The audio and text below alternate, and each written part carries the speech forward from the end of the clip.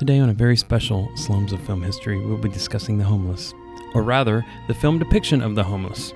For over 100 years, movies have depicted the destitute as everything from lovable down-on-their-luck heroes to back-alley prophets to mutated cannibalistic monsters.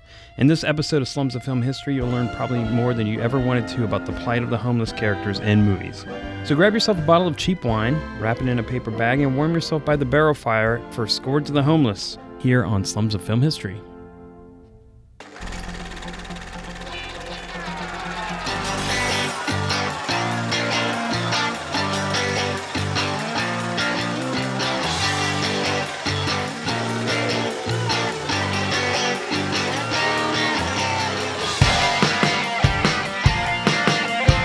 This is Slums of Film History, a lowbrow look into the high art of cinema. Every episode is an in-depth look into a niche topic of film that is not normally discussed in polite company. I'm Slate. And I'm Tom. In each episode, each one of us researches our respective topic, writes an episode, and then schools the other. We discuss everything from bodily fluids to TNA to exploding heads. If there's a film subject that's too taboo, we haven't found it yet. Welcome.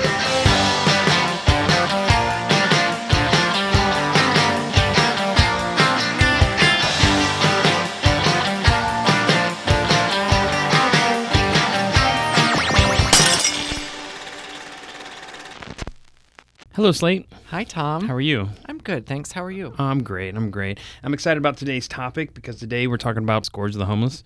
And this came about in a pretty interesting way. It did. And it sort of bounced around in the vast corridor of my empty mind because the movie Street Trash, one of your favorites, I know. Mm-hmm. So this movie is a 1987 movie. It lives up to its title, Street Trash. It's an exploitation movie. But I gave this movie to Slate for Christmas because I'm that kind of friend.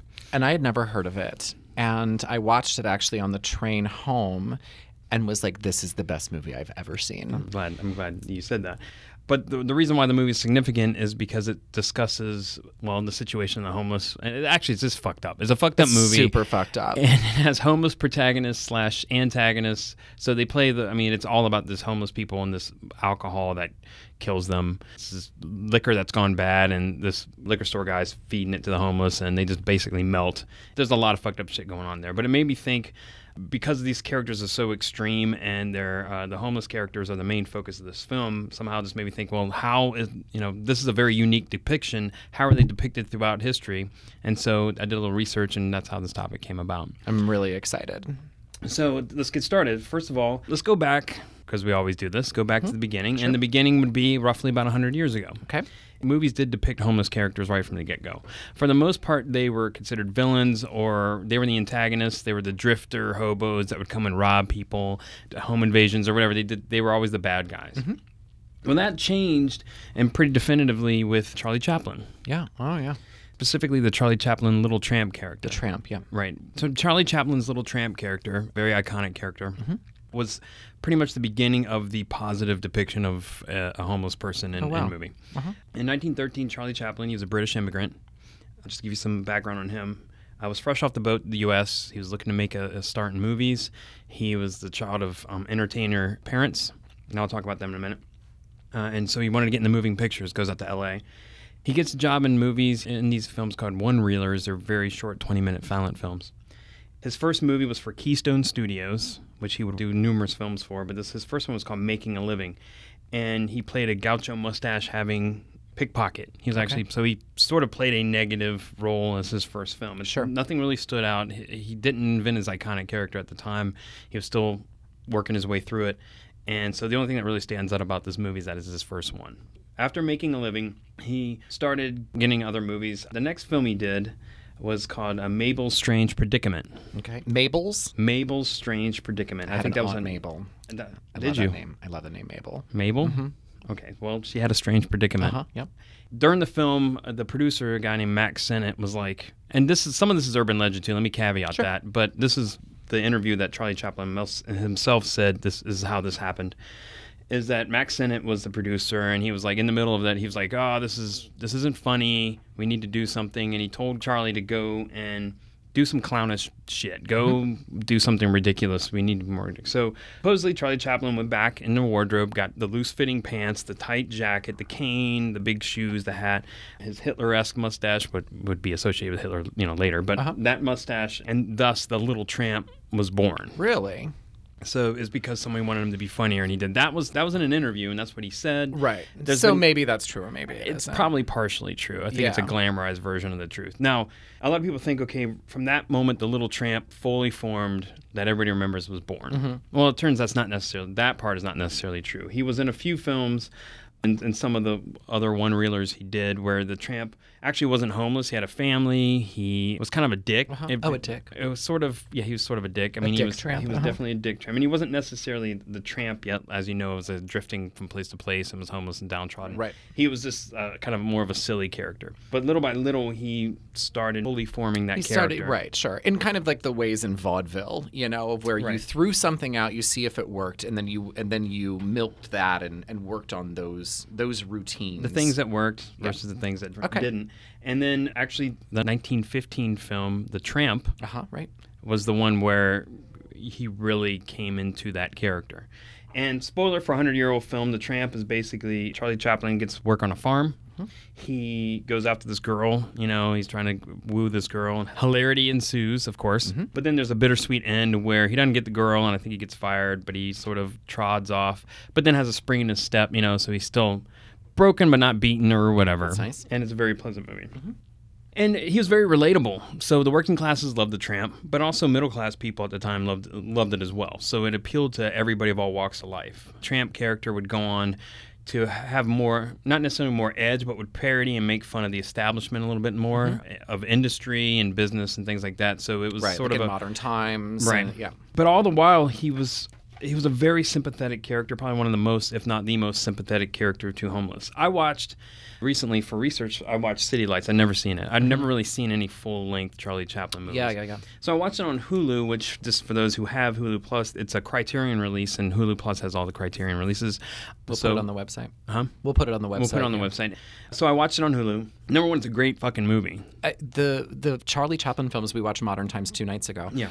They're excellent. Are excellent. And I mean, films. they're not good from they're good for 1915. They're not. They're really fucking good movies. movies. They're identifiable. They are sweet. They're even edgy. Like, I hate the term edgy, but I watched The Kid, a couple years ago, and I was like, this is an amazing film today in 2015. I'm going to catch up with that. I haven't seen it, but City Lights was excellent.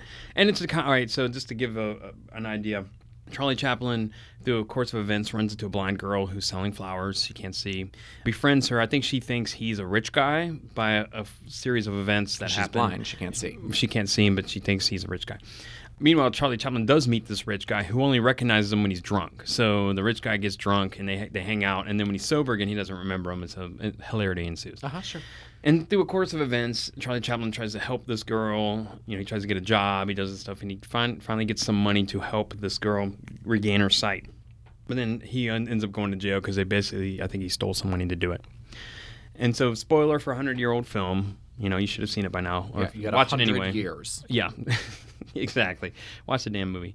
He's walking down the street, and these kids are fucking with him. They're being mean to him because he's homeless. And she sort of sympathizes with him and gives him a flower, but she touches his hand and realizes it's him. And so it's like this sweet ending. Oh. It's a really nice movie. But it's a good example of his portrayal of how you can relate to someone who's down on their luck, who still has, has a good heart, good spirit. A lot of people identified him in a very, everyman working class way. So I think if you're going to look at any positive portrayal of homeless characters, I mean, the number one is The Tramp.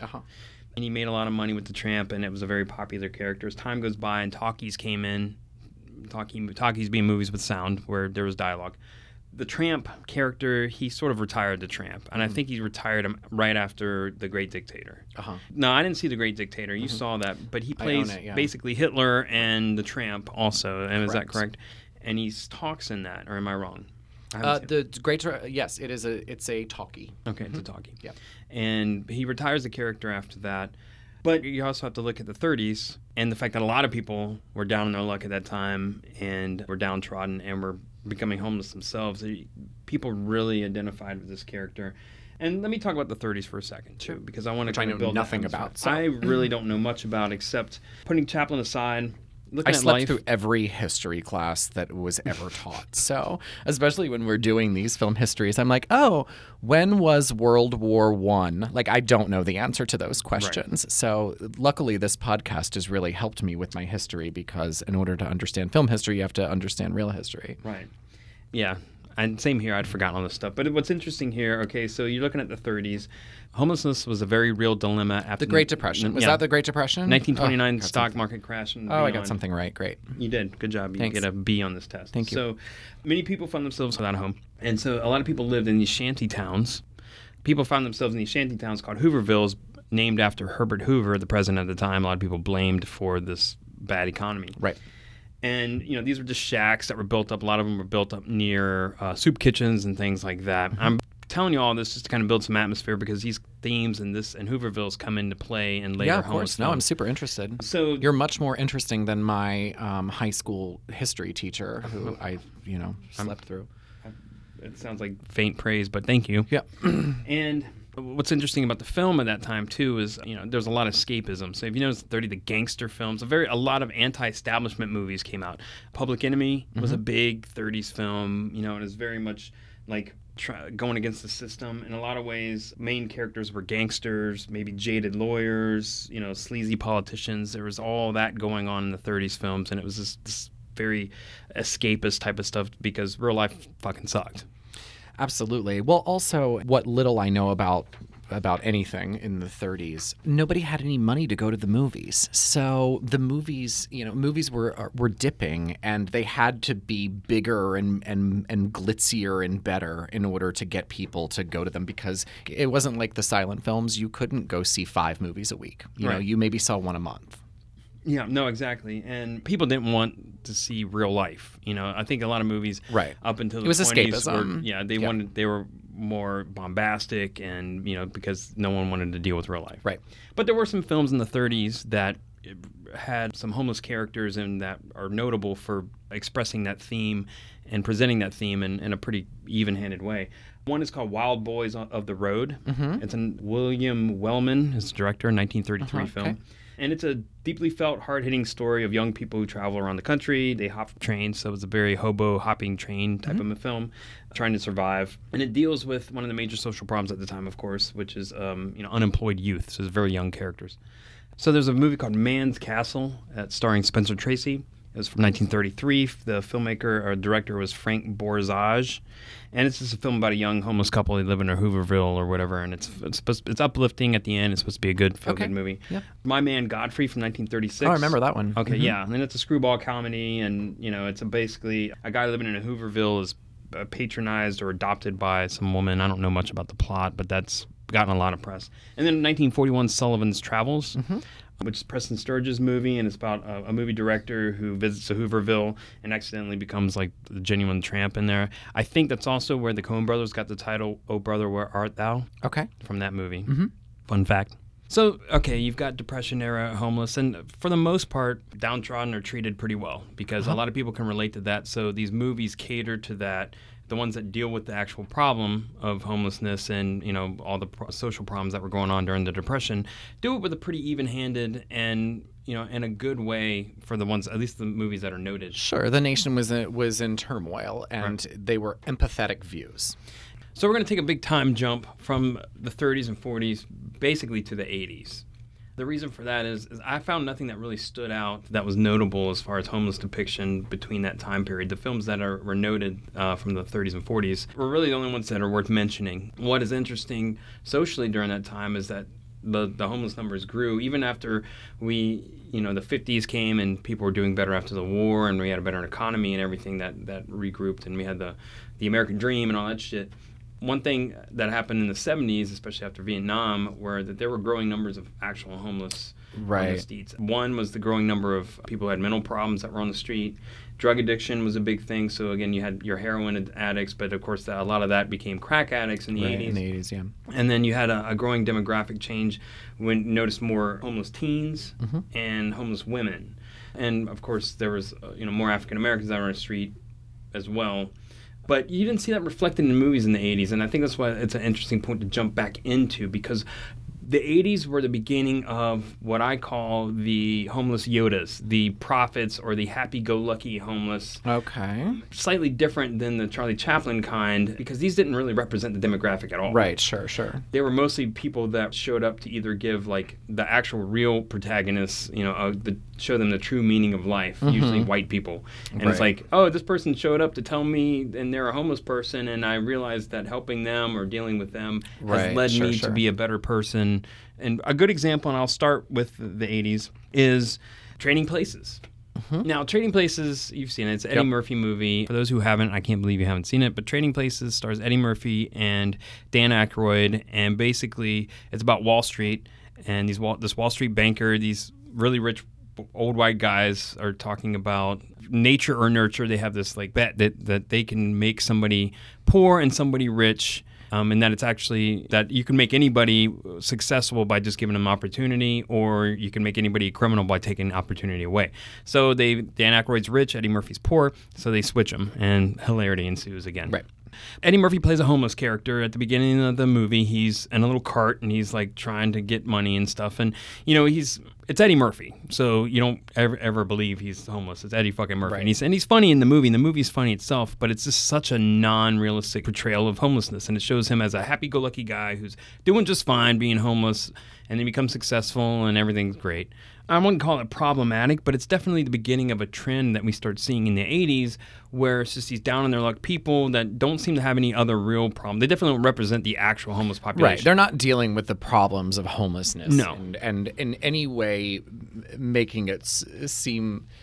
in any way seeming like, oh, we can solve this problem in any form. It's just... Right. Here's a character, wacky homeless person. There's a wacky homeless guy starring Eddie like Murphy. in Pretty Woman, where they're like, the homeless guy is like, welcome to Los Angeles, Oh, yeah. Another good one from the 80s is Down and Out in Beverly Hills, starring Nick Nolte. And I think Bette Midler, I know you love her, and Richard Dreyfuss are in it. He plays a homeless guy that I think tries to drown himself in their pool, and then they kind of rescue him, and then he helps their fucking marriage, and everything's fine. God, I haven't seen that one in forever. Yeah, but that's, again, another one where it's like the homeless Deus Ex Machina guy who comes in there and fixes the problem and lets people know that life is worth living. Right. Shows them that Right. So, but in the middle of all this, and there's some other comedies that aren't really worth noting, but there's a trend where homeless people are basically that happy-go-lucky person that's going to help people out, but there's a couple of movies that are sprinkled in there. One notable one that actually tries to treat the situation seriously is Ironweed from 1987. Nope. It stars Jack Nicholson and Meryl Streep. Ironweed. They basically play, I think, a homeless couple, and I think they both have and actually they treat it, it's pretty timely from what I haven't seen the movie, but I think they both, they're alcoholics and they're homeless and they have problems and dealing. It's supposed to be a realistic depiction. Okay. To the point where they were both nominated for Academy Award for the 88 awards. I don't think they won, but they were both nominated. I've never heard of it. Yeah, I'd seen it. I probably saw it in a video store, but I never saw it. It garnered attention and was, I think, one of the few instances in the 80s where they tried to treat that subject seriously. Sure. And, of course, it got accolades for it. Yeah. But then there's some other ones because, you look at it this way. So this whole psychology of it is interesting because it's so disparate, especially in places like here, like New York City, where the homeless situation was really growing. People were worried about it there. But the movies depicted homelessness totally differently. Yeah. Except there's some movies that I think ended up exploiting that fear of the homeless. One notable one, and the first one on this list, which I think really adds to why we call this Scourge of the Homeless, is Cannibalistic Humanoid Underground Dwellers, also known as Chud. Beneath the city of New York are living catacombs, an endless maze of subterranean tunnels, unfit for anything human, unauthorized for anything experimental. Hold it! There's something moving up ahead in the tunnel! And unlikely to bring anyone down there. So, they're coming up. Check your basement and your bathroom. Keep off the street and try to hide. The only things living in the city of New York will be Chud.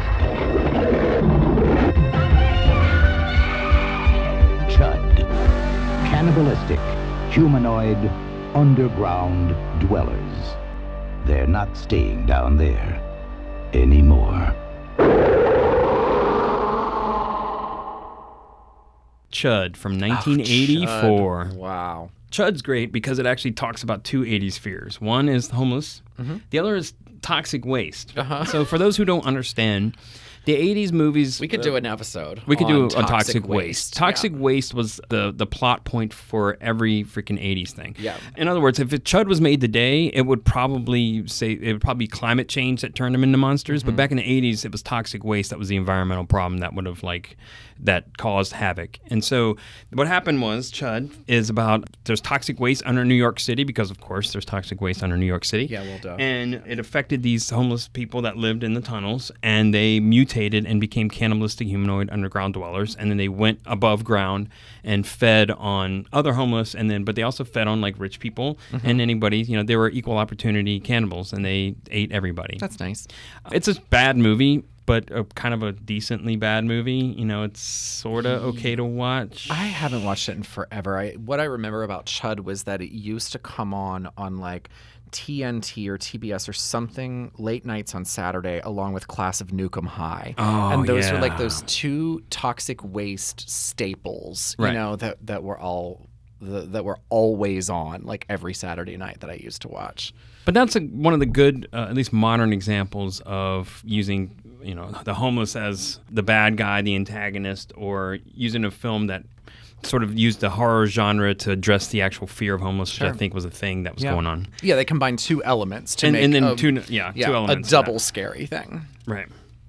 Another one that I don't know necessarily counts, but it's worth noting, is Catherine Bigelow's first movie called Near Dark from 1987. Did you ever see that? No. Stars Bill Paxton and Lance Henriksen. Okay. They're vampires, basically. They're roving sort of homeless vampires. Now, they're not homeless like living on the street vampires, but they're like kind of gypsy-esque vampires. Okay. So they roam from place to place. They don't have a home. They live in a camper. And it's actually a pretty decent flick. Yeah. But, I think unconsciously builds on the fear of drifters, people that don't have any aren't settled anywhere. That's the thing. It's like you always, whenever you hear about like an unsolved murder, the answer is always, it was a drifter. It was a drifter. Somebody wandering through town and wandered back out again. Right, exactly. And so that built on that fear, which is that, someone who's not grounded in any home, they just come through, fuck shit up and leave. Right. And so it's based on, I think, on that homeless fear. It's a notable film, and it's one of the few ones where homeless vampires. We'll put it on the website. Yeah. Another one, just as a small tidbit, John Carpenter's Prince of Darkness. Sure. Although homeless people don't play a big role, the film is basically about liquid Satan. That's the only way I could call it. It's a good term. Liquid Satan. Liquid Satan at the end, some end of the world thing. But basically, all this weird shit starts happening because Satan's going to come back and enter the world, and they're trying to prevent it. But one of the first things that he controls are all the homeless people. So if you notice, and actually Alice Cooper played one of the homeless people. Oh, right. And he wanders up, and he's like, with all the other ones, and they're just staring at the church, and they're just like zombies for the church. So it's like Satan took control of the homeless, and John Carpenter's Prince of Darkness. But then the holy grail of bad guy homeless movies, your Christmas gift, Street Trash. I don't need this. Are you tired of the same old routine? My wife, my Busting your business. hump and getting nowhere? This just ain't my day. Drop out and join the ranks of the few, the filthy, the trash. I got my own place, a condominium. Where else can you live for free and eat for even less? Well, be forewarned. Freedom has its price. Yes, there's always a snake in the Garden of Eden. What you got for me today? Today, Tenafly Viper, $1. Here's to you, pussy. What's the matter? You can't hold your liquor, huh? Street trash. It's easy to find us. We're all over the place. Street trash. So let's talk about Street Trash. Okay, I'd love to. Okay, so what the fuck? So I don't know. I don't know the answer to this. But what I feel like when I was watching this on the train right after Christmas was that were there a series of melting movies? Because this movie is a melting movie. There was a movie called The Melting Man, but I don't even know if it came out at the same time, and I don't know much about it. But there was a melting. We're gonna have to dig into the melting movies because I feel like when I watched the movie and was like, what the fuck? Right. And it was like, this is one of those melting movies. And if this doesn't make any sense to you, I understand. Because it doesn't make sense to us either. So roughly what happens is, and you spoke about it a little bit, but is people are drinking this alcohol that is very old and it causes them to melt, but they also turn different color. It's like this very It's rainbow a day glow melting thing. They melt into a Jackson Pollock painting. Yeah, basically. it's very interesting. Yeah. So it's a melting film. It's also a film. Well, you can talk about it more than I can, but So it's so. First of all, everybody in it, the protagonist and the antagonist are all homeless. Okay, so there's the main guy who he dresses like Torgo from Hands of Fate to me. So the entire thing is set in a junkyard. Yeah. And it's hilarious where it's set now because it's set in between Williamsburg and Greenpoint in Brooklyn, which Williamsburg is the most expensive neighborhood kind of like in the world now, my old neighborhood. And you constantly see these like street signs and it's just like these junkyards and stuff and you're like, those are multi-million-dollar condos right now. So it's kind of hilarious to watch. What's even more hilarious is at the time, I mean, it's almost post-apocalyptic, the areas that they film in, because at the time it was a shithole. I mean, it was bad. It looked run down like it had been abandoned. It looked like Chernobyl or some shit. Yeah. It was really bad. And that's Williamsburg now. And now that's, yeah. So the whole gist of it, there's these two guys, I guess they're brothers. They live in a junkyard. Brothers, yeah. They live in a car in a junkyard. They live in a car in a junkyard, which is run by this other big alpha male homeless guy who has some crackhead girlfriend. I don't really understand what their purpose is. Well, there's some layers. There's the guy that runs the homeless part of it, and then there's the guy that runs the junkyard who has a home. He's the big fat guy that keeps trying to fuck this Asian girl. Well, rape this Asian girl. Yeah, there's that.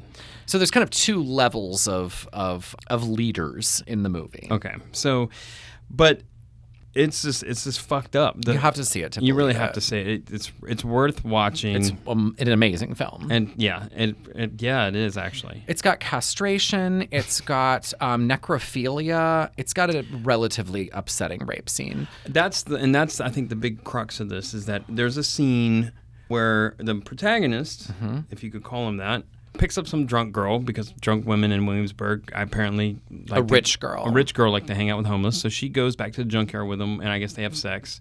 And then she wanders off only to get raped by everybody else, all the other homeless people. No, he has sex with her. She's like wasted. Okay. And they're all like trying to get into the car. That's what it is, yeah. They luckily cut away from it, but it's like she got gang raped and killed. Like it's... And then they play Even I was like, ugh. And it's awful. But also that's even worse in the fact that they play it for laughs later when that fat guy fucks her dead body. Right. I found that funny. I mean, I didn't. It's not funny, but terrible. No, I know what you mean though. But I was kind of like, okay. Well, sometimes if you're gonna listen, if you're gonna make a movie like that, and if you're gonna go there, then have him fuck the dead woman. It's fine. You just gang raped her. It was death. Yeah. It's just fucked up. Fine. Fuck her dead body. It's fine. And they do play keep away with the guy's dick after they cut it off, which is amazing. Which is funny. hilarious. So a guy gets castrated, one of the homeless people that live in there.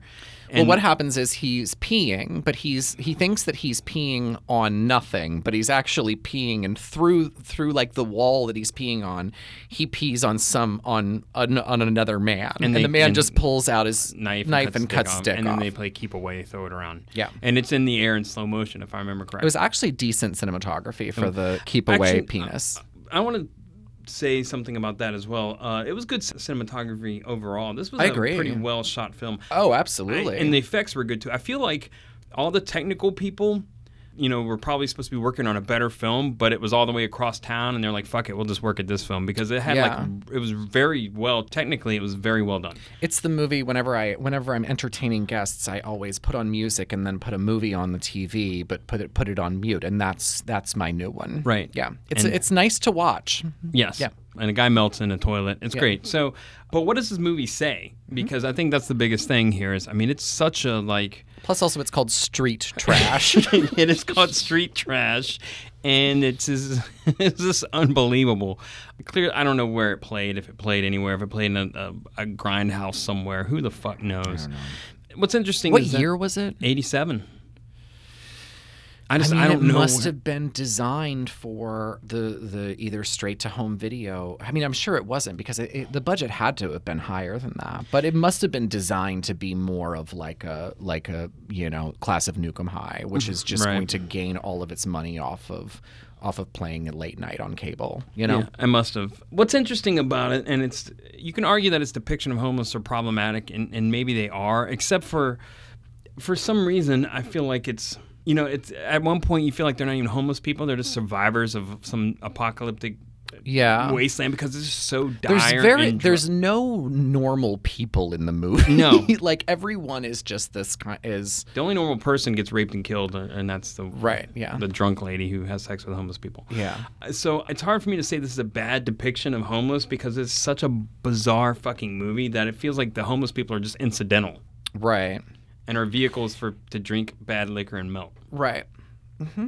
That's fair. But street trash, you have to see it. Yep. So moving on. Okay, so since we talked about the bad depiction of the homeless, I want to talk about They Live and Rowdy Roddy Piper. Okay. The John Carpenter movie. It's a science fiction movie. Basically, Roddy Piper is this homeless guy. He's going around trying to get work. Construction work or whatever. He stumbles along this conspiracy that the world is run by aliens that you can't see unless you have these certain glasses on, and this underground revolution. I've never seen it, so it's great. I love this movie. You should watch it. I'll put it on my list. And he goes and he gets caught up in all this conspiracy, and there's a lot of the homeless themes in there. Well, number one, he's homeless. He teams up with all these homeless people that are trying to expose this big alien conspiracy. Mm-hmm. And of course he lives in a shanty town, very much like a Hooverville, so that theme comes back up. Mm-hmm. This is the movie that says, I've come here to chew bubblegum and kick ass, and I'm all out of bubblegum. You don't know what I'm talking about? No, I don't. And it's got probably the longest fight scene. You might have remembered this. There's a fight scene in an alley with him and Keith David, the guy who was in The Thing, that guy. Mm-hmm. That's the fight that's like everybody makes fun of because it just keeps going on and on. Do you remember the South Park episode with Cripple Fight between Timmy and Jimmy? Yeah. They modeled it after the one from They Live. Does the Peter and the giant chicken... very much. It's very much keeps similar. On going. It keeps going. It's very much a They From Live. Family Guy. Okay. Yeah. Okay. So it distinguishes that. But again, he's a homeless hero. He's fighting, the oppressive aliens that are keeping people down. Good movie. I think it still holds up. It's great, but it's a good. That's the first instance, at least that I can see in modern movies, of the homeless action hero. Mm-hmm. But certainly not the last. Okay. And on that note, we're going to move to the 90s. All right. So the 90s pretty much followed the same trend as the 80s in that the homeless were depicted as happy-go-lucky, life is great kind of people. And most of the homeless depictions were in comedies, or at least the notable ones. For example, Curly Sue. Do you remember this movie? Oh, yeah. It had James Belushi and I forgot the girl's name. And Curly Sue. Right. Yeah, which I think that's her name. It was a 1991 film, and I guess they play con artists or whatever, and it's all like, oh, we're homeless and we're con artists, and it's cute. Life Stinks, that was a Mel Brooks movie, and he, I guess, was a rich businessman that bets that he can live on the streets and all that stuff. That was also 1991, another comedy. The Fisher King. Yeah, Robin Williams. Which is a good movie. I really like The Fisher King. It's a great Gilliam-esque movie, Terry Gilliam movie. Yeah. And did Mercedes Ruehl win the Oscar for Best Supporting She Actress? might have. I think she did, actually. Yeah, I think she did win it. And, of course, that's Jeff Bridges, the shock jock. Robin Williams, the shock jock says something to a caller. He goes and shoots up a restaurant. Robin Williams' wife is one of the people that gets killed, and he loses his mind and becomes homeless, and they kind of run into each other. For those who haven't seen The Fisher King, it's got a lot of fantasy element to it. It's a good movie. I'd like to catch up with it again. Yeah, me too. But, I mean, you can probably look at it as a problematic film. I kind of hate using that term, but I'm going to use it.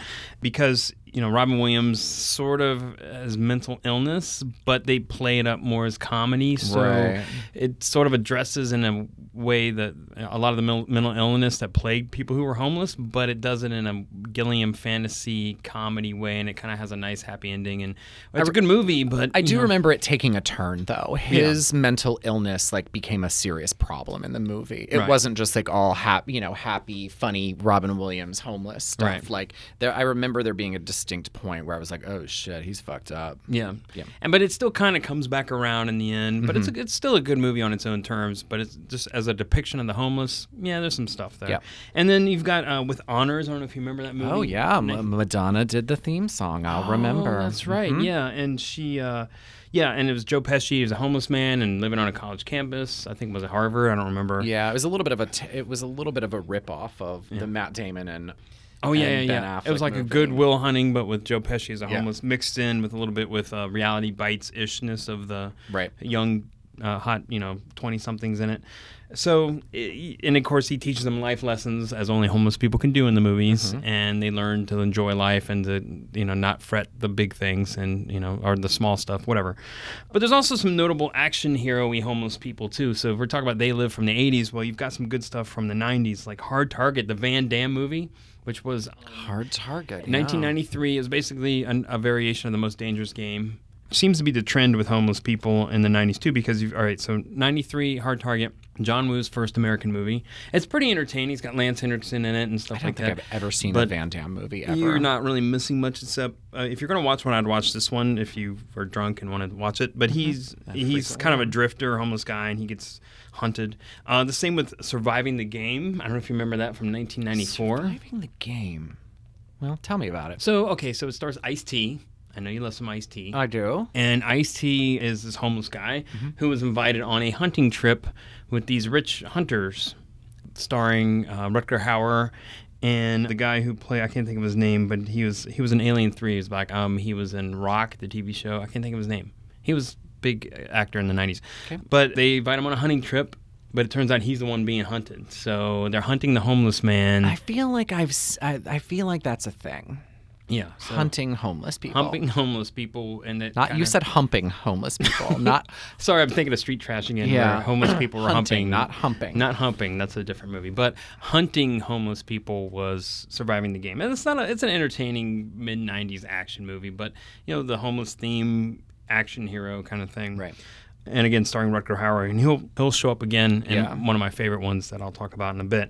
But moving on from the 90s, you've got the New Millennium and Beyond. The New Millennium and Beyond. And what's interesting, at least to me, is that it suddenly became serious. Mm-hmm. Right. It suddenly became... Well, it is. I mean, I'm not saying it's not serious, but Hollywood depiction was like, if you're going to talk about homelessness, it's got to be serious. Right.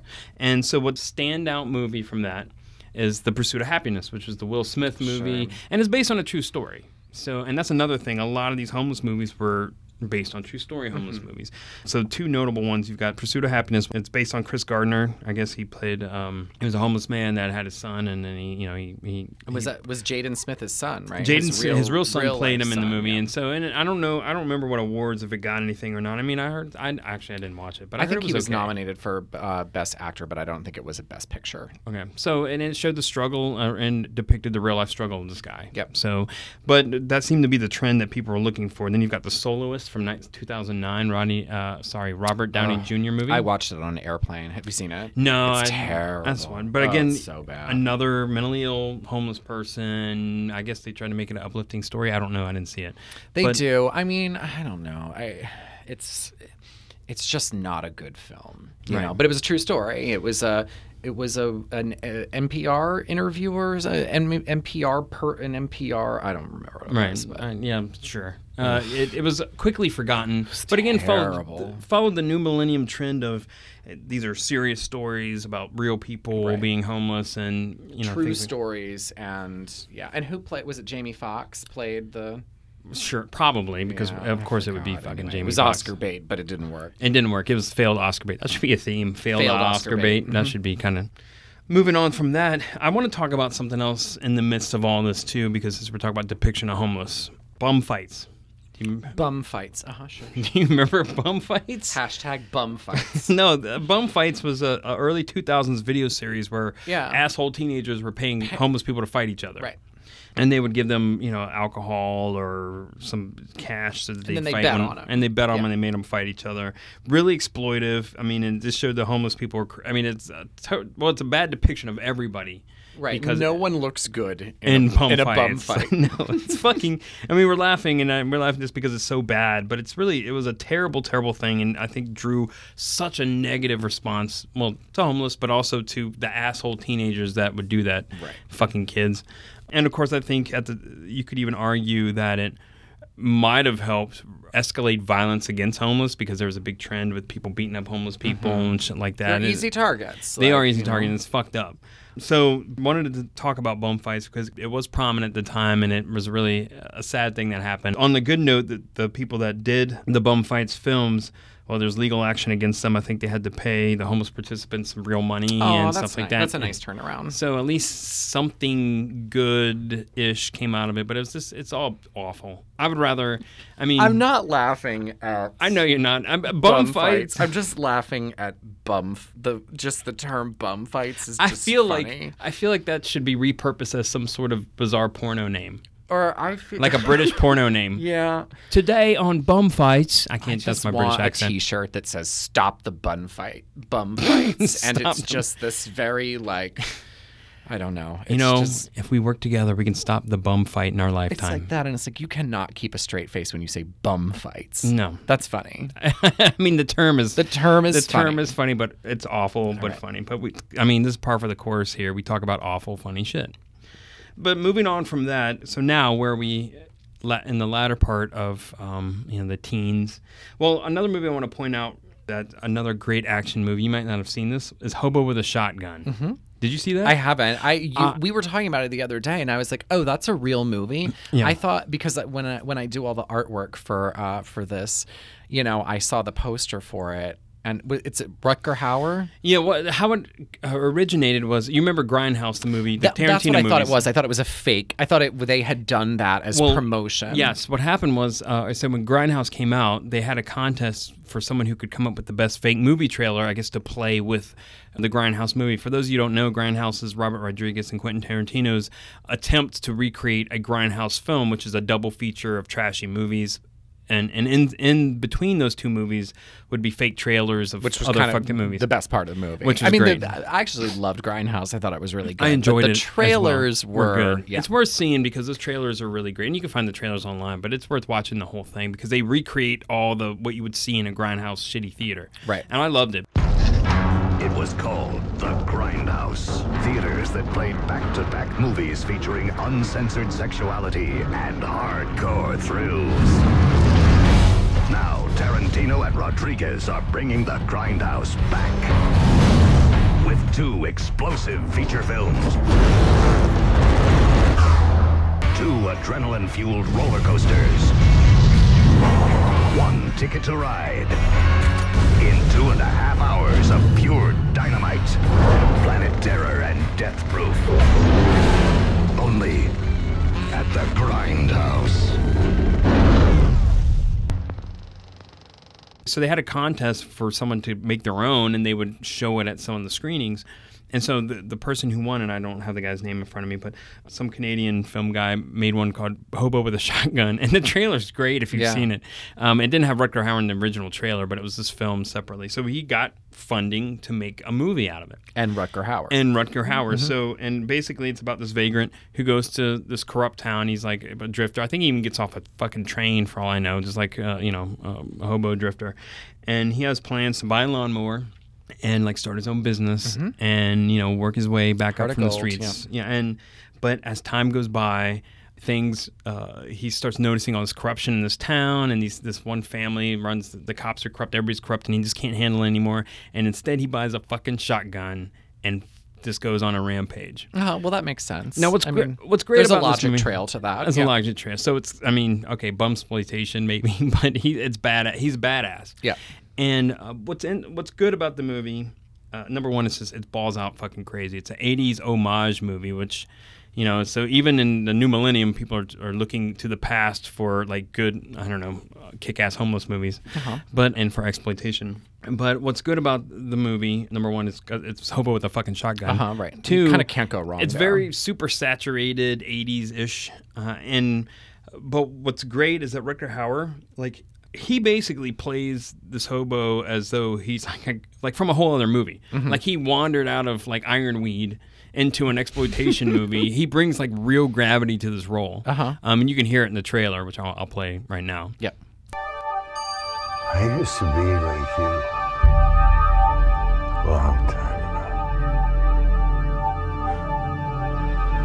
You're all brand new and perfect. No mistakes, no regrets. People look at you and think of how wonderful your future will be. They want you to be something special, like a doctor or a lawyer.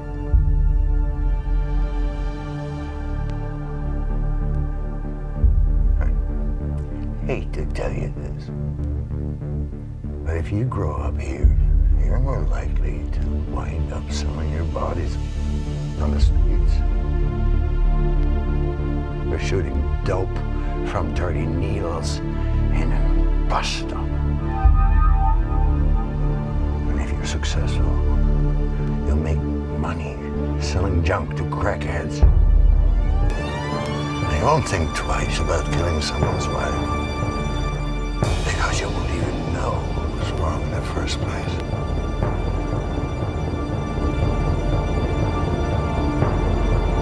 Maybe you'll end up like me,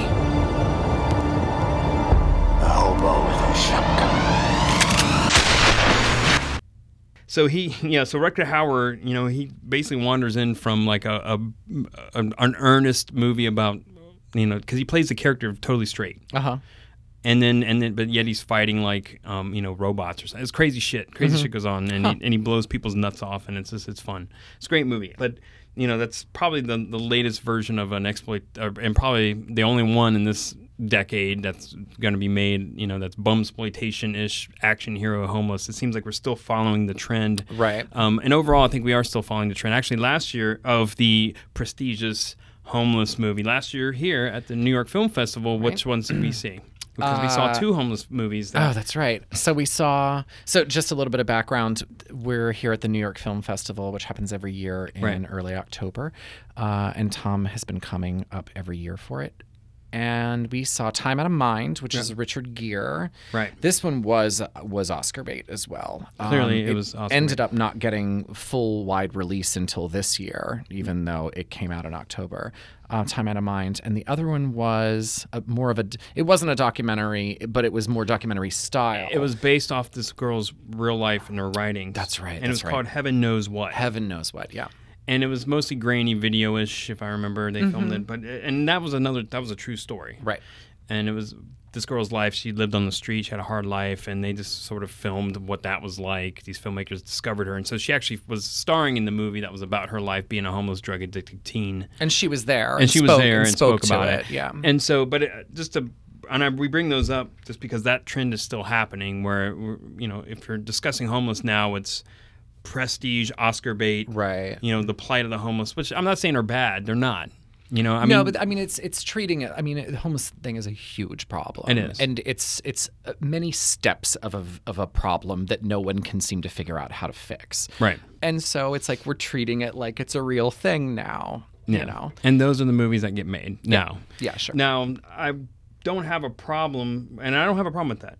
And you could say it's probably progress that they're not, you know, there to show white people the meaning of life, like rich people, like how things should be, and this scrappy homeless person is showing me what's truly important in my life, and not my job or yelling at my kids or this big car, but to love life. So it's using them as vehicles for that. Okay, it's a good thing that's not around anymore, I think. Yeah, probably. I mean, you know me. I'll exploit anybody. I don't care. Well, I'm all same here, of course. You know, and actually in a weird way, and with the exploitation part is you're sort of treating them as other people, like normal people. Like everybody gets exploited. Right. Because if you look at it, and this is how I wanted to finish this up, is that what ends up happening is these movies, although they're showing true stories about homeless people, I feel like they're keeping them at arm's length, as though they're looking at them as an other, as in look at the plight of that homeless person there. You're witnessing something from afar, and so I think it's harder to relate to. Sure. Than somebody who's, I'm not saying they need to be an Eddie Murphy character, but at the same time, you're definitely showing them over there and saying, this person, this is what happened with them, they're homeless, and we have to help them. But they're definitely not a warm character like Charlie Chaplin back in the 15s, where you find something inherently human to relate to. Where you're like, look, that's all of us. He's all of us right now. Right. Yeah. Yeah, and so I think there's something missing in that. They seem to focus on more of victimization. I'm not saying they shouldn't focus on the problem, but I think it's harder for people to relate to that situation now based on how the films are depicting them. Gotcha. And on that, I think we pretty much wrap this up. Okay. One thing I want to note is, and usually we put it on the site, and we will put it on the site for films to watch, but definitely watch some Charlie Chaplin movies. They are excellent. Definitely. City Lights is great. I know that Modern Times is great. We watched that. I haven't seen Great Dictator, but they are really worth watching. Yeah, we'll put a couple good ones on there. And if you're going to watch, Trading Places is a great movie. It's not a problematic movie. It's actually a lot of fun. I haven't seen it in so long. It's really good. Fisher King's a great movie. Yeah. And fucking Street Trash. That's kind you of have like to watch Street Trash. Yeah. It's fucked up and it's worth your time. I can't recommend it enough. Yeah. And guys, give homeless people money when you see them. Yeah. I know that they go and buy drugs and alcohol, but isn't that what you'd do with your money if you were homeless? That's what I'd do. I'm doing that as soon as we stop recording. Yeah. Give homeless people money. Yeah. It is a real problem. Yeah. Let them go get drunk.